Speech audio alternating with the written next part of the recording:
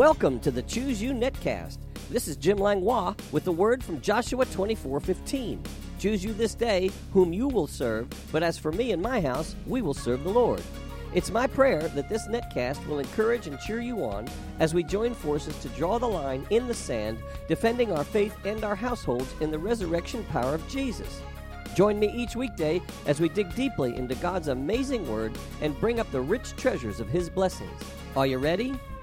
Choose you this day whom you will serve. But as for me and my house, me and my house, me and my house. I said choose you this day whom you will serve. But as for me and my house, me and my house, me and my house.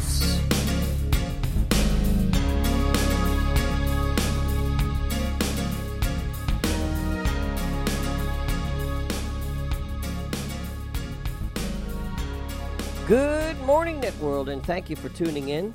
We're continuing in our series called Return to Me, and I'll Return to You. Malachi 3:7 says, Yet from the days of your fathers you have gone away from my ordinances and have not kept them. Return to me, and I'll return to you, says the Lord of hosts. But you said, In what way shall we return? Well, the way God wanted His people to return was in the tithe, in honor and reverence to Him. Like we said yesterday, why would anyone not want to tithe? Excuses, pride, selfishness, or lack of faith? Hebrews, in talking about our steadfast hope, connects this hope with the truth that Jesus is the high priest forever after the order of Melchizedek. In Hebrews 6:19 through 20, it says, This hope we have as an anchor of the soul, both sure and steadfast, and which enters the presence behind the veil, where the forerunner has entered for us, even Jesus, having become a high priest forever, according to the order of Melchizedek. The significance of Melchizedek is major. It's the first glimpse we find for the tithe being presented to the high priest. The full truth and legality of Christ as our Savior, His divinity, and our high priest lies solely on the truth of Melchizedek. If we discount Melchizedek, we'll have to discount Christ. Today we're going to go beyond the elementary. I'll explain that in a few. But you see, the facts concerning Melchizedek are extremely important to our faith, our redemption, and have everything to do with our Messiah. The truth of Melchizedek is beyond the elementary. Beginning in Hebrews chapter 5, we hear about the qualifications for high priesthood, and verse 4 is important.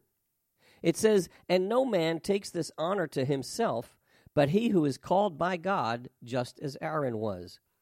No man simply means no man, only he who is called by God Himself. That being the case, we need to ask, was Christ called by God? Well, verse 5 and 6 continues, and I like the Living Bible version. It says, That is why Christ did not elect Himself to the honor of being high priest. No, He was chosen by God. God said to Him, My son, today I have honored you. And another time God said to him, You've been chosen to be a priest forever with the same rank as Melchizedek. That's out of Psalm 110, verse 4. With the same rank as Melchizedek? Who is Melchizedek? Well, like I said, this is not elementary. The opposite of elementary is advanced. Two quotes of God are stated in these verses. My son, today I have honored or begotten you. This can be found in Psalm 2:7. It says, I will declare the decree. The Lord has said to me, You are my son. Today I have begotten you. Begotten means to bear, bring forth, and to give birth. You've been chosen a priest forever with the same rank or order as Melchizedek. Order means as in a military company, and the implication is with the same legality and authority. And that's a straight quote from Psalm 110, verse 4, which says, The Lord has sworn and will not relent. You are a priest forever, according to the order of Melchizedek.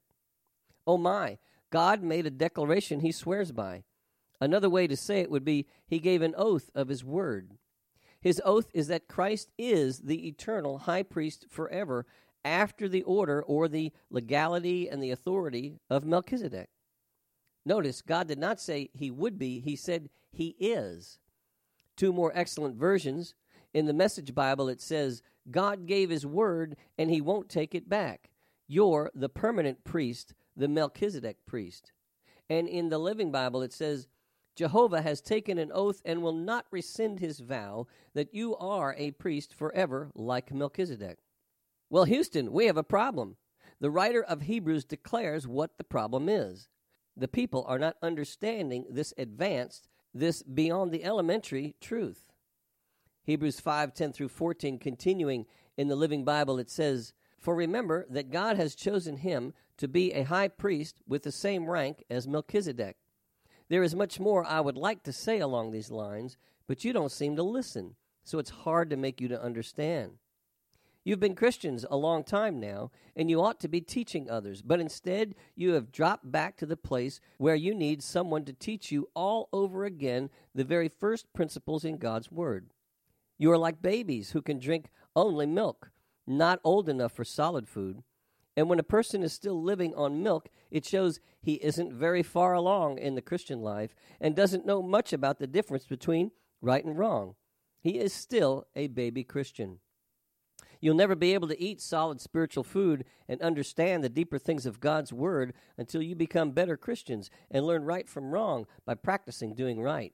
Boy, that's a fabulous translation. The New King James Version calls it being unskilled in the word of righteousness. Well, I don't know about you, but I do not want to be a baby Christian, unskilled in the word of righteousness. So what's our context? It's Melchizedek, beyond the elementary. Hebrews chapter 6 continues the discourse with this opening statement. Hebrews 6:1. Therefore, leaving the discussion of the elementary principles of Christ, let us go on to perfection, not laying again the foundation of repentance from dead works and of faith toward God, of the doctrine of baptisms, of laying on of hands, of resurrection of the dead, and of eternal judgment. You see, there are 6 foundational principles of Christ called the elementary principles. We need to understand them before we can go on to perfection. The Amplified Version says it this way: Therefore, let us go on and get past the elementary stage in the teachings and doctrine of Christ, the Messiah, advancing steadily toward the completeness and perfection that belong to spiritual maturity. Yes, let's move beyond the elementary and head toward spiritual maturity. The 6 elementary principles are repentance from dead works, faith toward God, the doctrine of baptisms, the laying on of hands, the resurrection of the dead, and eternal judgment. How many Christians do you know that can explain the elementary principles of the doctrine of baptisms? Notice it's plural, meaning more than one. Can we move on to the advanced principles? Well, Hebrews continues. Hebrews 6:3, and this we will do if God permits. Well, have we left our context of Melchizedek? No, we have much more to learn. As a matter of fact, we'll read about this advanced subject concerning Melchizedek all the way through chapter 7, the qualifications of the high priest. Are you ready to go beyond the elementary? Malachi 3:7 again. Yet from the days of your fathers you have gone away from my ordinances and have not kept them. Return to me, and I'll return to you, says the Lord of hosts. But you say, in what way shall we return? And as we've discussed before, it's in tithes and offerings. Let's talk about Melchizedek, the high priest and king. In Genesis chapter 14, we find the fascinating and only appearance of Melchizedek. There was a severe war of 5 kings against 4 kings, actually 5 armies against 4 armies. It was the kings and their armies of Sodom, Gomorrah, Admah, Zeboim, and Bela or Zor against Elam, Goyim, Shinar, and Elasar. What's interesting is that the 4 kings beat the 5 kings and took all their goods, provisions, women, and people. Abram heard about it and realized his nephew Lot and his wife and children who lived in Sodom were taken away. He formed an army of 318 men from his household and pursued the 4 armies. Think of it, 318 men against 4 armies who already beat 5 armies. Amazingly, Abram, with God's help, beat the 4 kings' armies and was bringing back Lot, his goods, the women, and the people to Sodom. The king of Sodom was so thrilled, he went to meet Abram in the valley. And in verse 21, he offered to give Abram all the goods, and the king would keep the people. That's a pretty nice offer. But Abram said no. Why? Because the king of Salem came there too. Not only was he the king of Salem, but his name was Melchizedek, and he was the priest of the Most High. An incredible exchange took place. Genesis 14:18 through 20. Then Melchizedek, king of Salem, brought out bread and wine. He was priest of the Most High. And he blessed him and said, Blessed be Abram of God Most High, possessor of heaven and earth, and blessed be God Most High, who has delivered your enemies into your hand. And he, being Abram, gave him, being Melchizedek, a tithe of all. Who is this Melchizedek, both king and high priest? How did he become high priest? How did Abram know he was the high priest? Who is this king of Salem? Where did he come from? Where did he go? Why did Abram give him a tithe of all? Why is there no more mention of Melchizedek in the entire Old Testament other than Psalm 110, verse 4? Who were these kings' parents? And why didn't Abram take the king of Sodom's offer? One answer we know so far, and that's why Abram did not take the king's offer. For Genesis 14:20 through 23 said, But Abram said to the king of Sodom, I make a promise to the Lord, the God Most High, who made heaven and earth. I promise that I will not keep anything that is yours. I will not keep even a thread or a sandal strap, so that you cannot say, I've made Abram rich. Notice very carefully what Abram said to the king of Sodom. He said he would not keep what is his. Well, what did he just do? He just gave a tithe of all to the high priest, the king of Salem, Melchizedek. And he gave the remaining 90% back to the king of Sodom. Now, did you get that? Was that because of the law? No, the law did not exist at that time. But the principle of tithing did.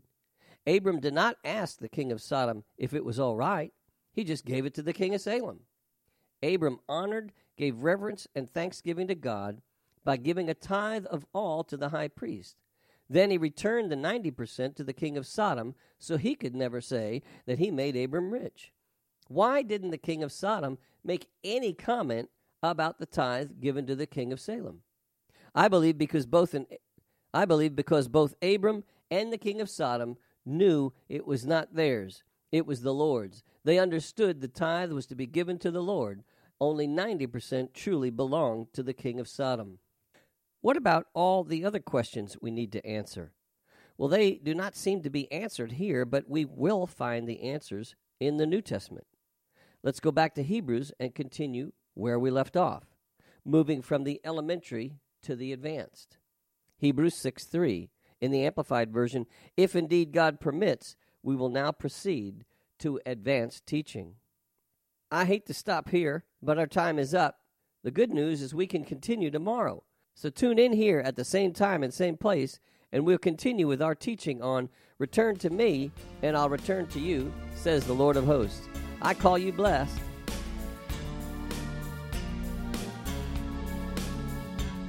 You have been listening to the Choose You Netcast with Jim Langlois.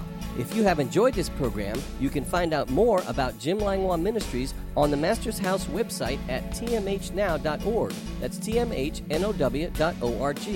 On the Media tab, you can listen to many more messages, subscribe to my daily devotional emails, and follow the link to my blog site. If you'd like to write me or become a financial partner with this ministry, my address is The Master's House, Post Office Box 1568, Mechanicsville, Virginia, 23116. That's The Master's House, Post Office Box 1568, Mechanicsville, Virginia, 23116. Online donations can also be made at tmhnow.org, and my email address is pastorjim@tmhnow.org. This is Jim Langlois saying, be blessed, you and your whole household. Until next time. Choose you this day, but that's for me and my house, me and my house, me and my house.